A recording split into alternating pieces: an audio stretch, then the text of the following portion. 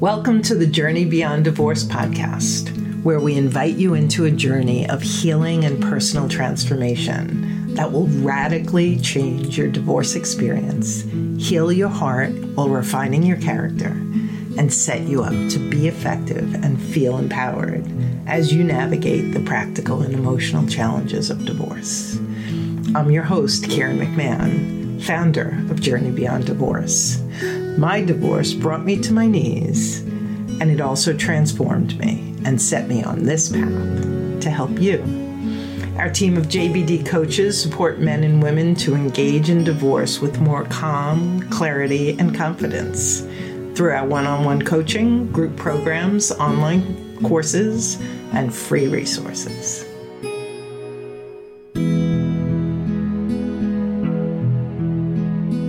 Like when things weren't going the way that they were supposed to go, when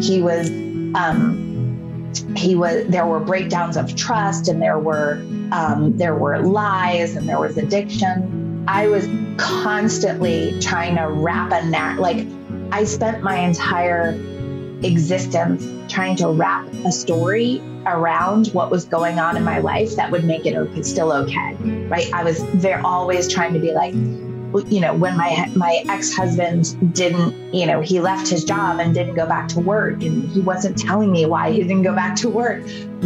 We created a narrative that he would be a stay-at-home dad, and then we were winning again, because isn't that so progressive that your husband's a stay-at-home dad? And, so for me, when he finally was like, I'm out, like when the other person who was holding up the other side of this story or this narrative or this perception of myself finally said, like, I'm done, I don't love you. I was desperate, and I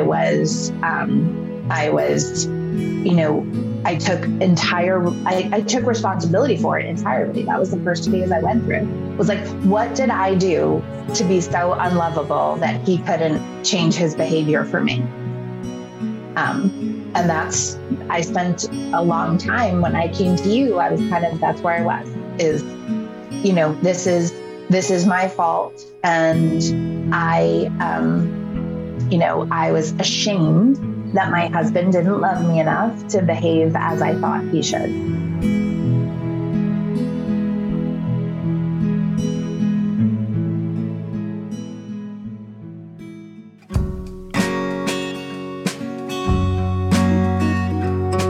Welcome to Voices of Celebration. This series is designed to inspire and encourage you as we share real-life experiences of former Journey Beyond Divorce clients who invested in their personal growth through divorce and emerged a better version of themselves with a more rewarding post-divorce life.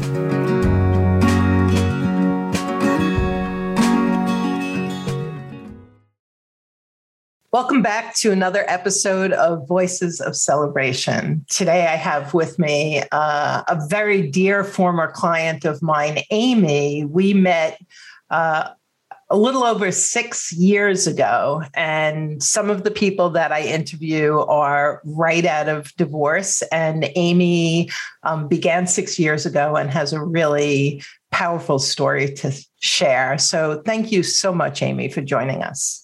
Oh, thank you for having me.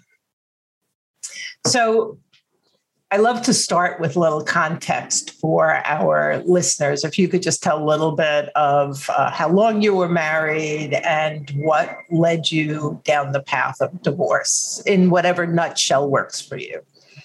Sure. I was married for 13 years until, about 6 years ago when we separated. And I think that my divorce was it was a long time coming.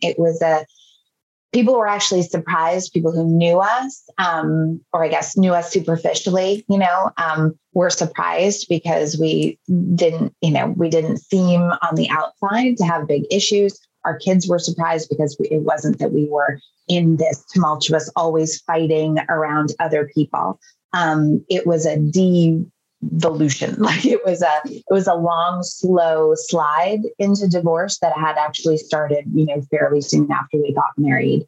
And there were lots of, there were lots of issues like there always are. There were issues of addiction, and there were issues of trust and truthfulness. And so finally, with things, coming to a head, that there just was such a loss of any closeness and a developing resentment, that sort of is, when my ex-husband just is the one who said, can't do this anymore, don't want to do it anymore. And we started the process. It's always interesting listening to people who choose to leave versus those whose partners choose to leave. And there's a different flavor in that too. And I'm hearing that even though you were unhappy and things were dissolving, it was your ex who made the decision to end the marriage. It was absolutely my ex. And I fought tooth and nail against it. I went down a crazy internet rabbit hole and bought some Save Your Marriage program. I was in such just abject fear and terror. And I always, when I picture myself at that time, I picture myself sort of like a cornered animal, not sure what I was going to do. And this can't possibly be happening. And just a stress and a fight or flight response of 1,000,000%. So I was not the one who initiated. I was bitter. I wanted to try to make it work. Which looking back is one of the hugest changes. I am so grateful to my ex-husband for, I'm so grateful that he did what he did. I might have stayed. I could still be it makes me feel not ashamed anymore because, I don't sort of go there, but it makes me feel so grateful that I'm not living that version of my life. And I really do feel actual gratitude to him because I did not make it easy.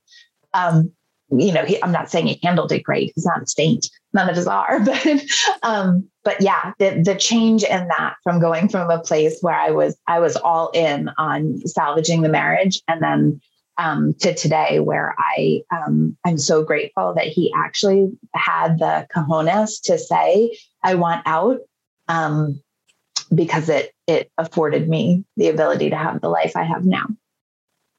Yeah. And, that's so beautifully put. And I would love to walk through just those earlier days. I have a couple of words that I pulled from my notes that I want to share. And I love that you started off saying, I fought it tooth and nail and I'm so deeply grateful. And that in a nutshell is so often what our Voices of Celebration guests say is, that huge fear, that huge resistance, thank God I got to the other side of this. And when I was reading through, and it was 2016, the summer of 2016, when Amy reached out, you were the primary earner and had a lot of concerns and fears around finances, even though you were the primary earner. And for good reason. You shared regret, you shared shame. I think there was a lot of self-judgment and condemnation, both about your behavior and about how people would see this transition that you were forced to go through. And there was just a lot of confusion, even about speaking your truth and it being judged as judgment or other such things. And so there was so much that you and I talked about that was all this kind of inner storm that you were experiencing. And I wanted to just put that right out there because you're in a very different place now. And yeah.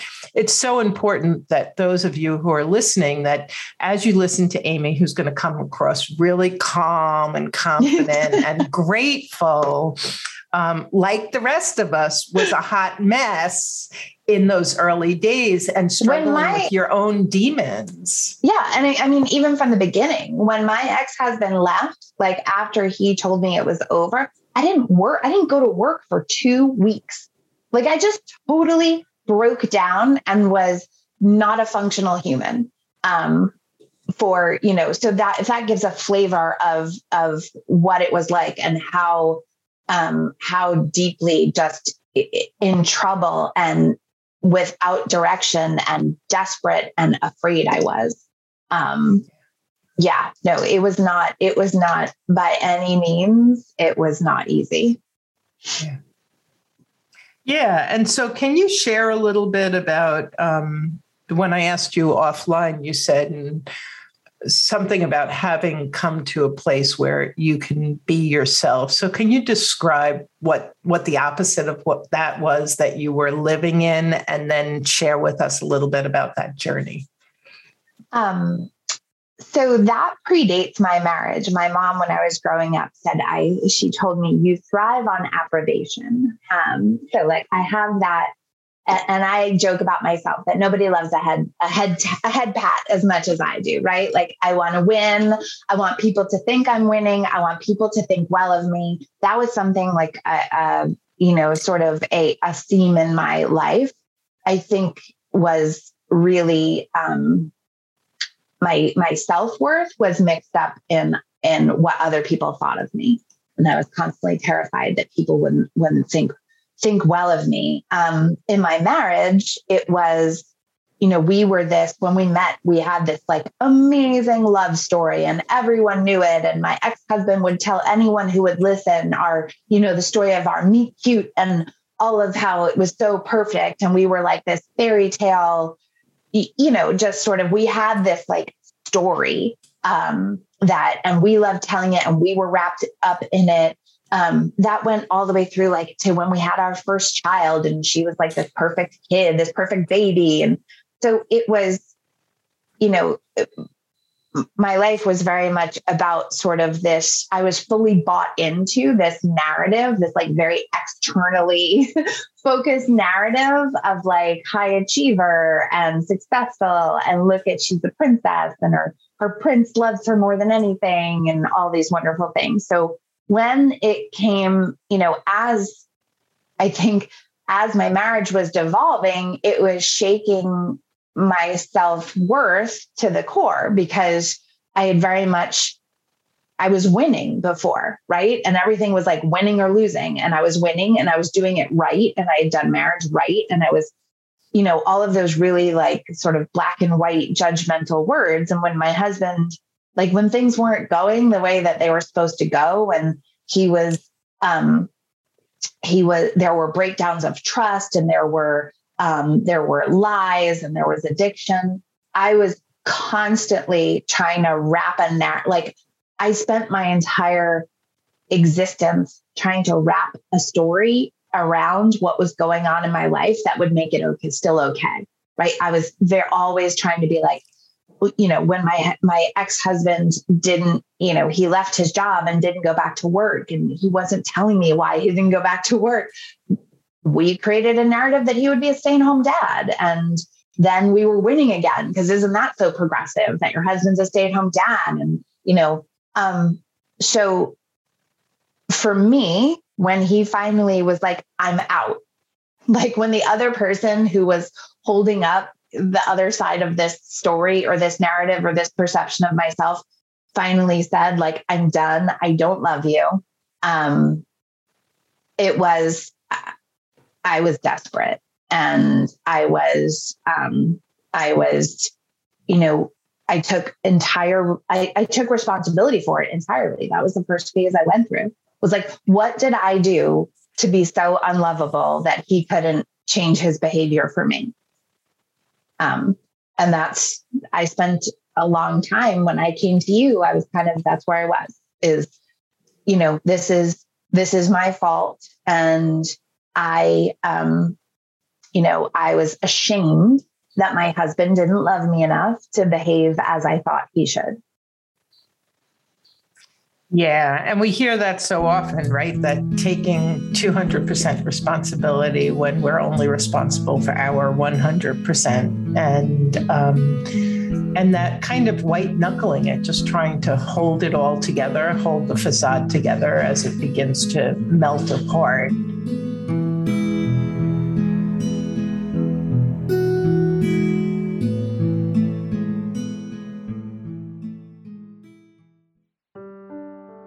you emotionally overwhelmed, heartbroken, bitter, paralyzed by fear? In order to effectively navigate the significant decisions before you and skillfully master your life after divorce, you must attend to your emotional recovery. Our 12-step divorce recovery program is an emotional roadmap that guides you to feel clearer, stronger, and more in charge of yourself. Thousands have emerged transformed by the lessons, strategies, and tools our roadmap provides. Divorce will change your life. Enroll in the 12-step divorce recovery program today and ensure that the changes will be life-enhancing. Go to divorcerecoveryprogram.com to enroll.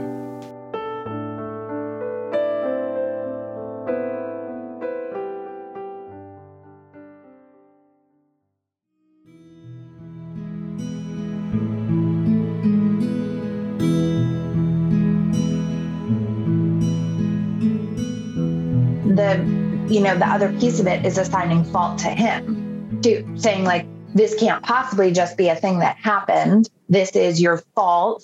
You're a bad person. You go through all these different ways that you're trying to grapple with this thing that's happening, that doesn't fit. Right. In all the constructs and all the narratives that you've created. There's a lot of blaming myself, blaming him. There's a lot of guilt, a lot of shame. It was really, really very difficult. And I felt very stuck.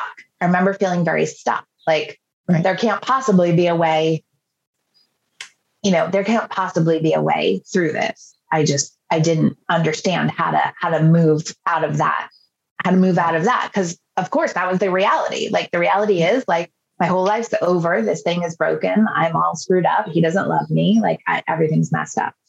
Right.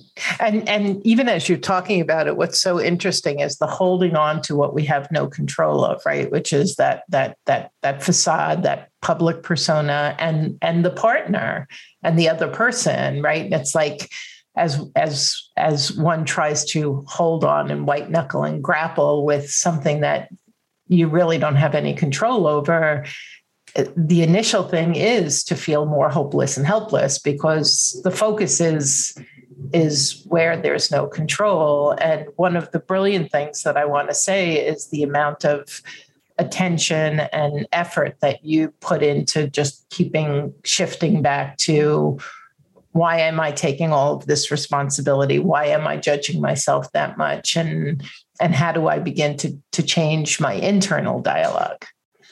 Yeah. And that's still something that I struggle with is taking responsibility for things. It will, that manifests itself in my parenting actually. So, I still struggle with making sure that it is not the case that if my child is not if one of my girls is not succeeding or, is behaving in a way that's, not great, the answer isn't always that I didn't parent them into the right behavior, right? Like they are sentient, they're still children. But definitely that, having learned that started to learn that through the process, starting with my divorce, has actually helped. I would not be the parent. I still don't think I've got it handled. And parenting is an area where I try to grow, because it doesn't come naturally to me. But I learned the things that I started to learn in my divorce absolutely helped me in my parenting. Well, that's beautiful. And that's really what we hope for everyone. And there's also a breaking of generational chains when we start changing our behavior and teaching our children to engage healthier. So kudos to you for that. Oh, absolutely. Yeah. And so, I kind of want to talk a little bit about this shift, because here you're describing on one hand a partner who there were trust issues, there were addiction issues, there were financial issues, and so it would be so easy for somebody to be like, "This is all your fault. You're the problem. You're the bad guy." I was a big fan of that narrative for a really long time, and people, as you move through divorce, people like that, like.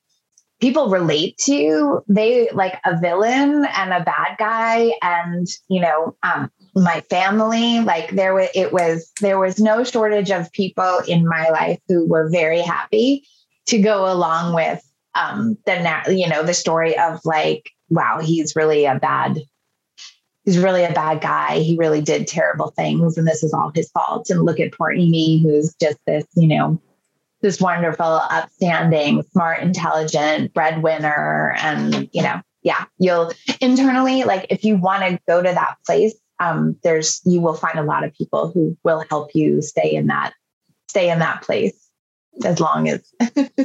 So one of the conversations I recall having with you, if I could put this on the table, was when you were finding your voice and you were sharing with him what you noticed, and you would be told that you were judgmental. And so you would bite your tongue, and because you didn't want to be judgmental. And so you were very confused.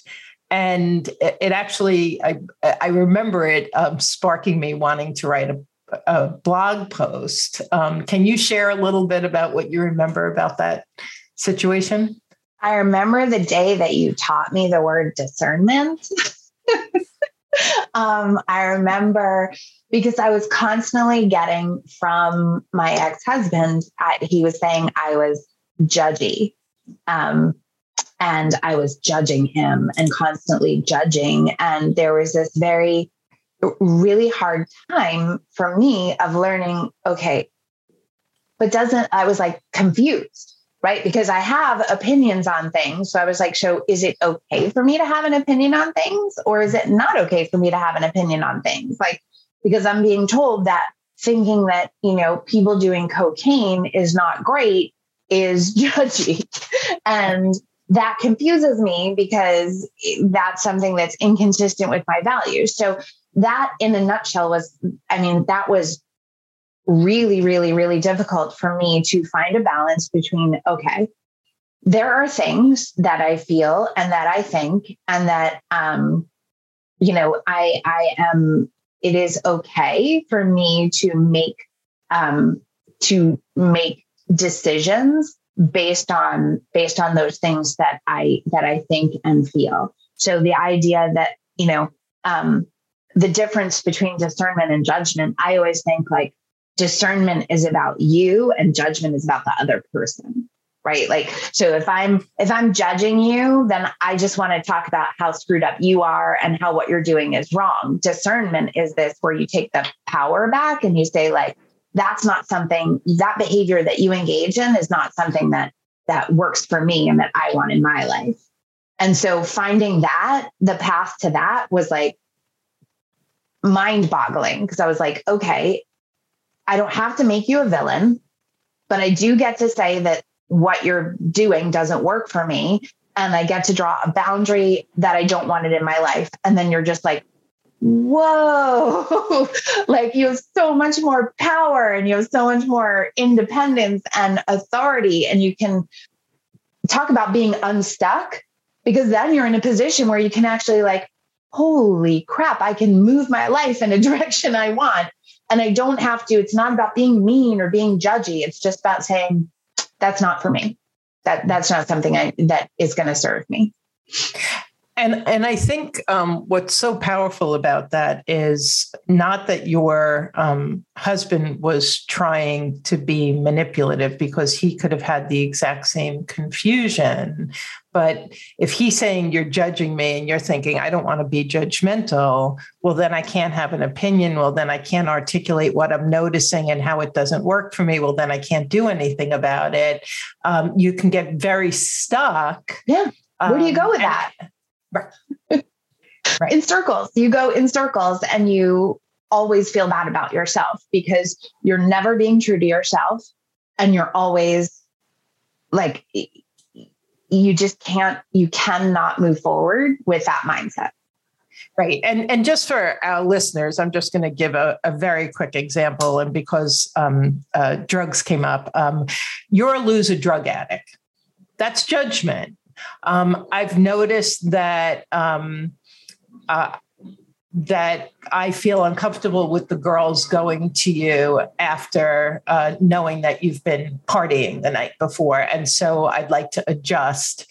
That's discernment. And so it's not putting the other person down. It's saying, this is what I've noticed, and this is how I want to handle it, because I'm discerning something that's, in this particular case, not safe for the girls, or I'm discerning something that doesn't work for me. So the judgment is when we kind of really start labeling and putting down the other person, as opposed to simply articulating what we see that doesn't work for us, and then being able to have agency over what we do about it.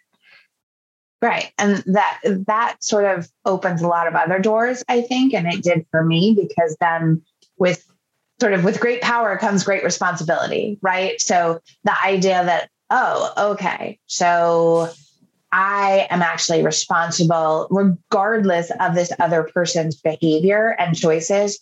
I'm responsible for the trajectory of my life. And I'm responsible for taking actions that are, that will move me down the path that I want to be on. So not only you're not stuck, but you're empowered and you're responsible for yourself. And that can be a little scary too, because when that falls away, when you don't have anyone else to blame for blocking you in your own, on your own journey, it's a little scary. Yeah.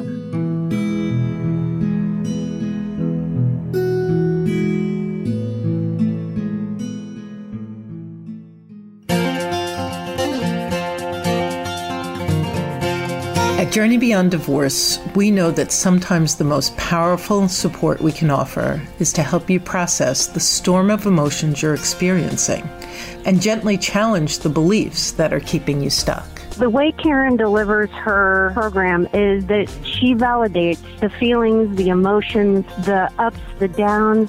She hones in on the specifics that really talk to that particular person when they're going through this crazy emotional time. Let us be a beacon in the midst of this crazy emotional time. Book a free Lifeline call with us to help lift the fog and begin practicing new ways of thinking, being, and doing that better support you as you journey through and beyond divorce. Our gift to you is taking that first step with you on your free Rapid Relief Lifeline call, where we help you navigate the emotional and logistical turbulence of separation and divorce. Visit rapidreliefcall.com to book your call.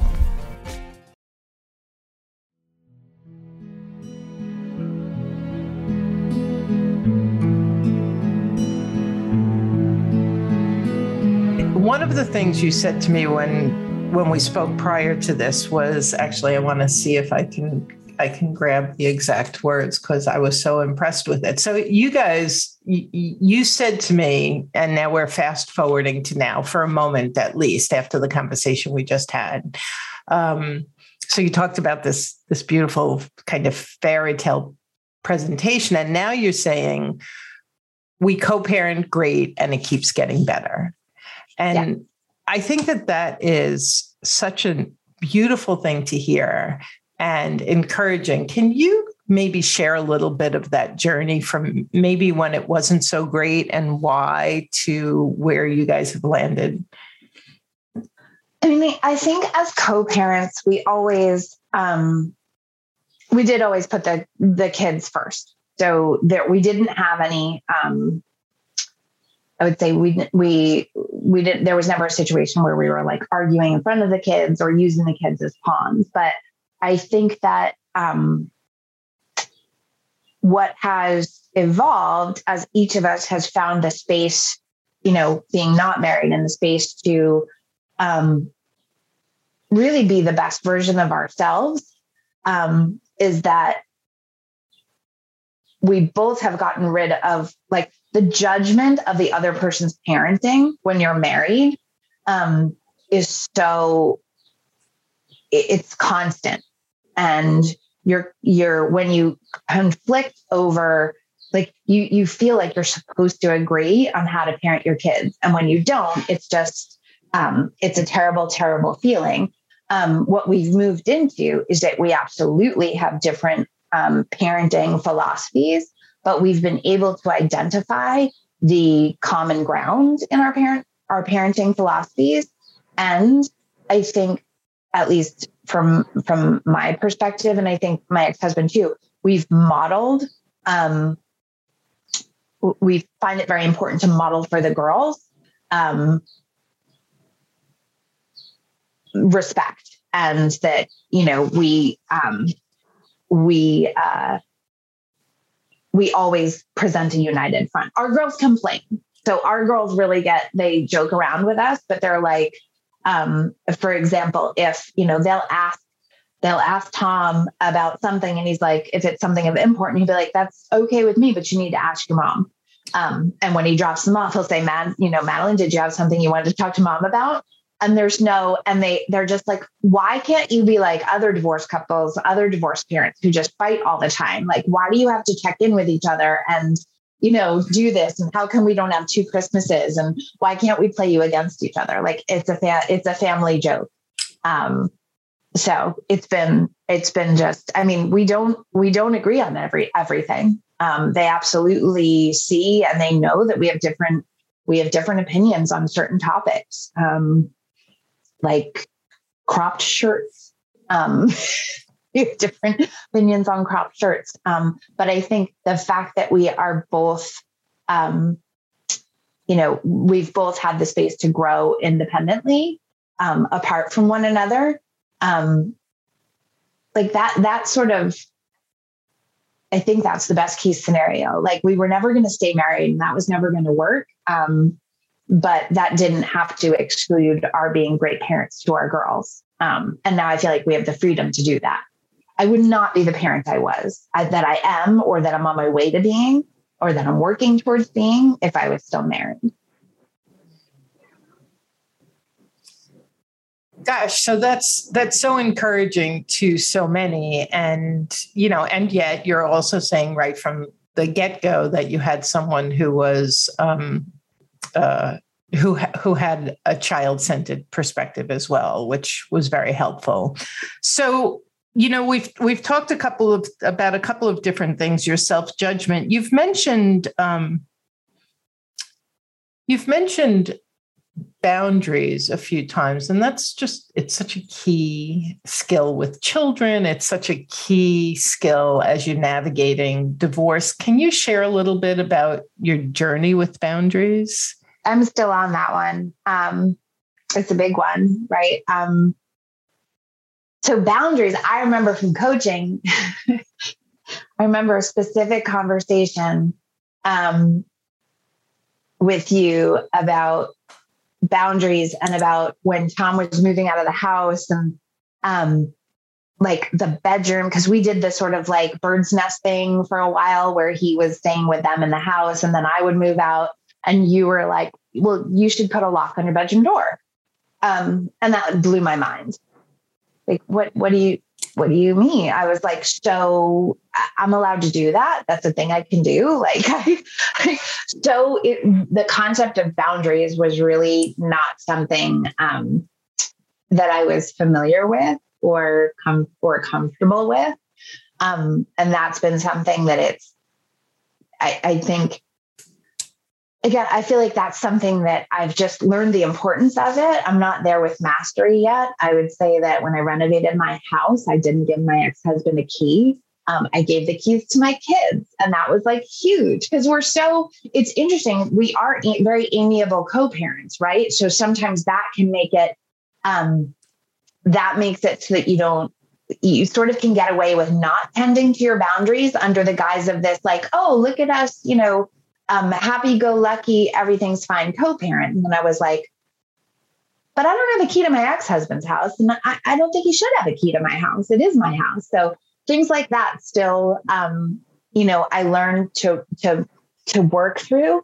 But yeah, the idea that just, it is okay to set a boundary. And I think the key being setting a boundary, again, it goes back to the sort of like discernment, judgment thing. Setting a boundary with someone is not disrespectful and it's not hurtful. And if they take it if they are hurt by it, then it's because they're not comfortable with the concept of boundaries. People who are, the relationship I'm in right now is the healthiest relationship I've ever been in. And it's, people are, my boyfriend's very comfortable with boundaries. We're both very comfortable with boundaries, saying these are the things that work for me. These are the things that don't work for me. So if someone bristles when you assert your boundary, it's probably not about you. That was hard to learn, but that's sort of wrapped up in the whole codependence. Right. Absolutely. So, what would you say, what role did the coaching play in your journey? Wow. I just was so confused. I was just so confused and so muddled up. And the idea of like your voice of these subtle but important lessons of not even that subtle, like of the things that are okay. Like I just had this right and wrong concept in my head that had always this binary concept that had always been what I used as a frame of reference. And I think coaching pulled me out of this narrative that wasn't serving me and gave me an alternate way of looking at things that made it possible for me to move forward.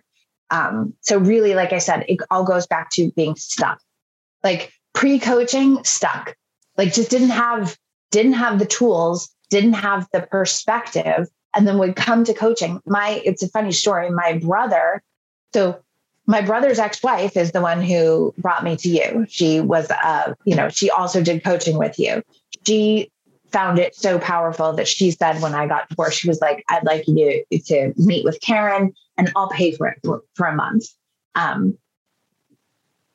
After that month was up, my brother, so her ex-husband, said, I can tell when I talk to you, when you've been to coaching, I can tell you need this in your life and you need to keep doing this. And I want to just keep paying for you to do this as long as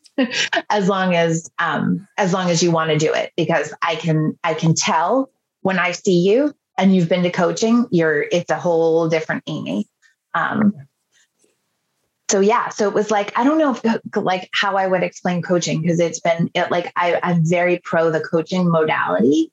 Like my experience with you was it wasn't just let's talk about all the things that are bothering you and why they're bothering you. It was like, okay, what's going on for you? Okay. And let me tell you what I see in terms of the framework that you're using. And let me suggest maybe a different framework that might serve you better. And it was very empowering and action oriented versus just event session, which it was. And you're a great listener, but it was very, like I said, it was empowering and it was practical. And I'm a practical person, like actual tools. I still have the notes. I still have the things to go back to. Yeah. One of the things that I'm hearing you say, and so many of the clients who come to us, is you weren't even aware of the belief systems that you were locked in this prison of your belief systems, as we all are. And it's like, and we don't even know it. We just know we're operating by this blueprint that's belief systems often that have come from our family of origin, our culture, our religion, society. And so we're just like, what do you mean I could put a lock on the door? What do you mean I could speak my opinion? Like all of these things. And so what I'm hearing you say is that you had all of these different belief systems that had you stuck. And as we looked at them and poked at them and dismantled them and said, oh, that's a good one. Let's hold on to that. That one serves you. Oh, that one, you don't even like that one. Like you abhor that one. Why don't we get rid of that one and see if we can find something to replace it with?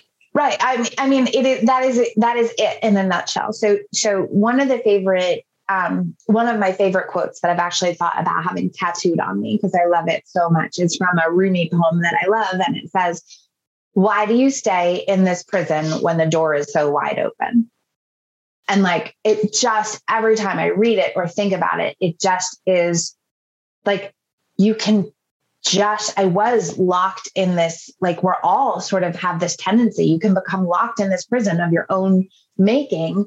And The only thing you need to do is to just make a different decision. And I think that you gave me a lot of the tools to just assess things differently, apply a different framework, look from a different perspective, poke away at, this belief that you thought you had that you don't even know where it originally came from. Yeah. Yeah. And that very first step of let's just start becoming aware of what these walls are that are boxing you in. And that way we can look without judgment, without, any anxiety, just, are those walls good for you? Or are they supporting you in the way that you want them to? And those walls are our beliefs, right? And I remember you dismantling one at a time, and just almost like a lotus flower, just kind of like coming into your own, and now you're describing your life. How would you describe your life now in comparison? Oh, wow. That sort of makes me want to cry.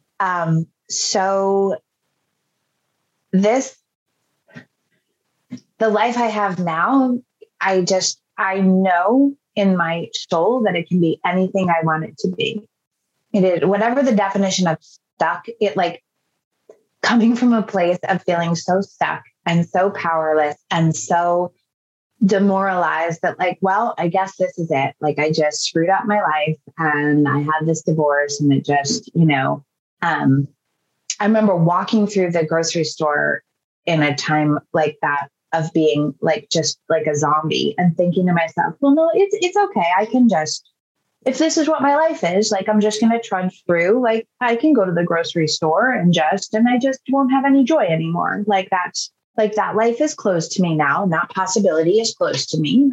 I thought I had that fairy tale. It's okay. I'm not going to die from this. No one dies from a broken heart. And I'm going to be fine. To the place I'm in now, whereas it's just so, I just feel so free of that and so empowered to whatever it is that I want is available to me by my own agency. And I have such deep relationships. My friendships grew through my divorce and my ability to be a good friend. And, as I said, I'm in a relationship now that is, I was not capable of being in this relationship. So you think about like, it's not about meeting the right person. It's about like becoming a person who's capable of being in a relationship that nurtures you and that is additive.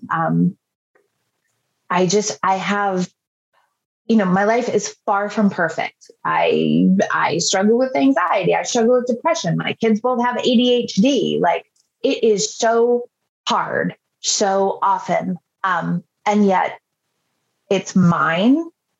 And there's just nothing standing between me and my ability to consistently be moving towards what I want and what makes me happy and what fills me with joy.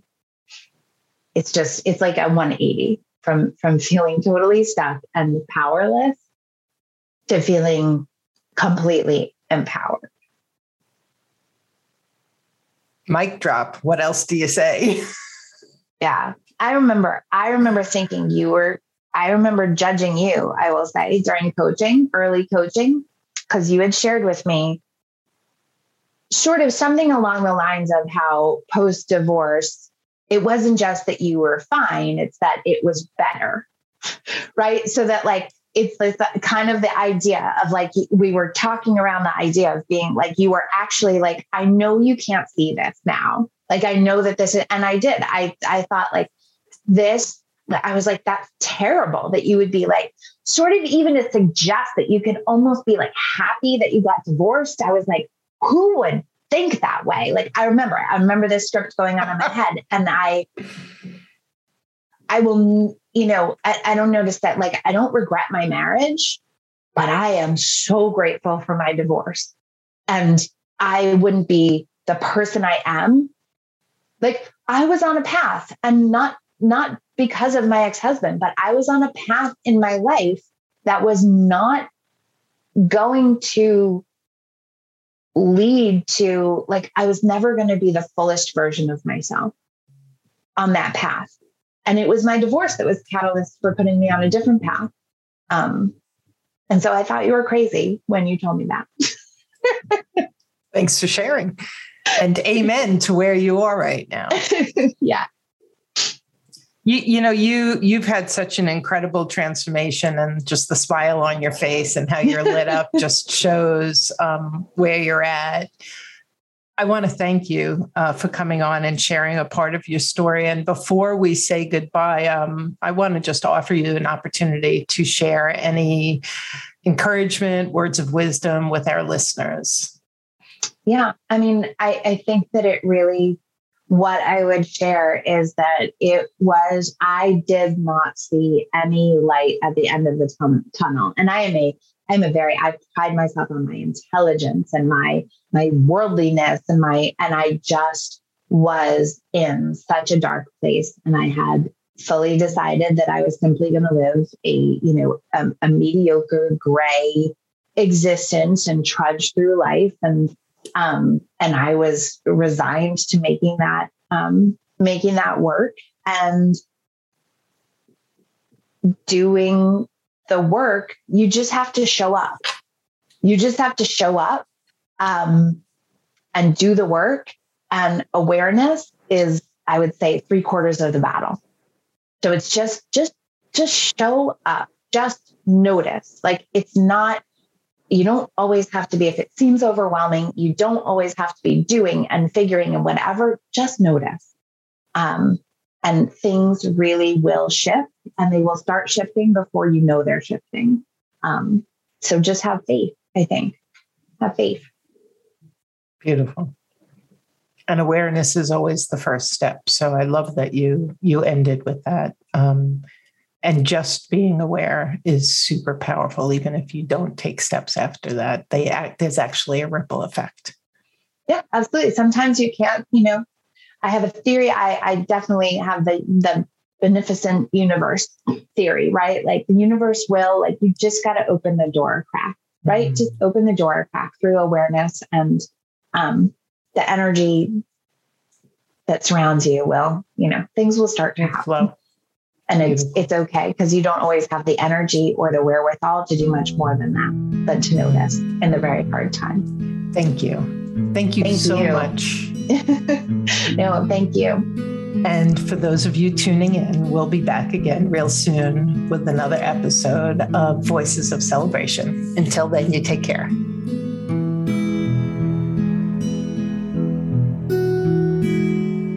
Thanks for joining us on the Journey Beyond Divorce podcast. I hope you found guidance and encouragement to help you along your journey. If you like my podcast, please take a minute to subscribe and leave a review on iTunes. You can also visit us at jbddivorcesupport.com, where our team of coaches support both men and women through our one-on-one coaching, group programs, online courses, and free resources. Stay tuned for our next episode, and I'll talk to you soon.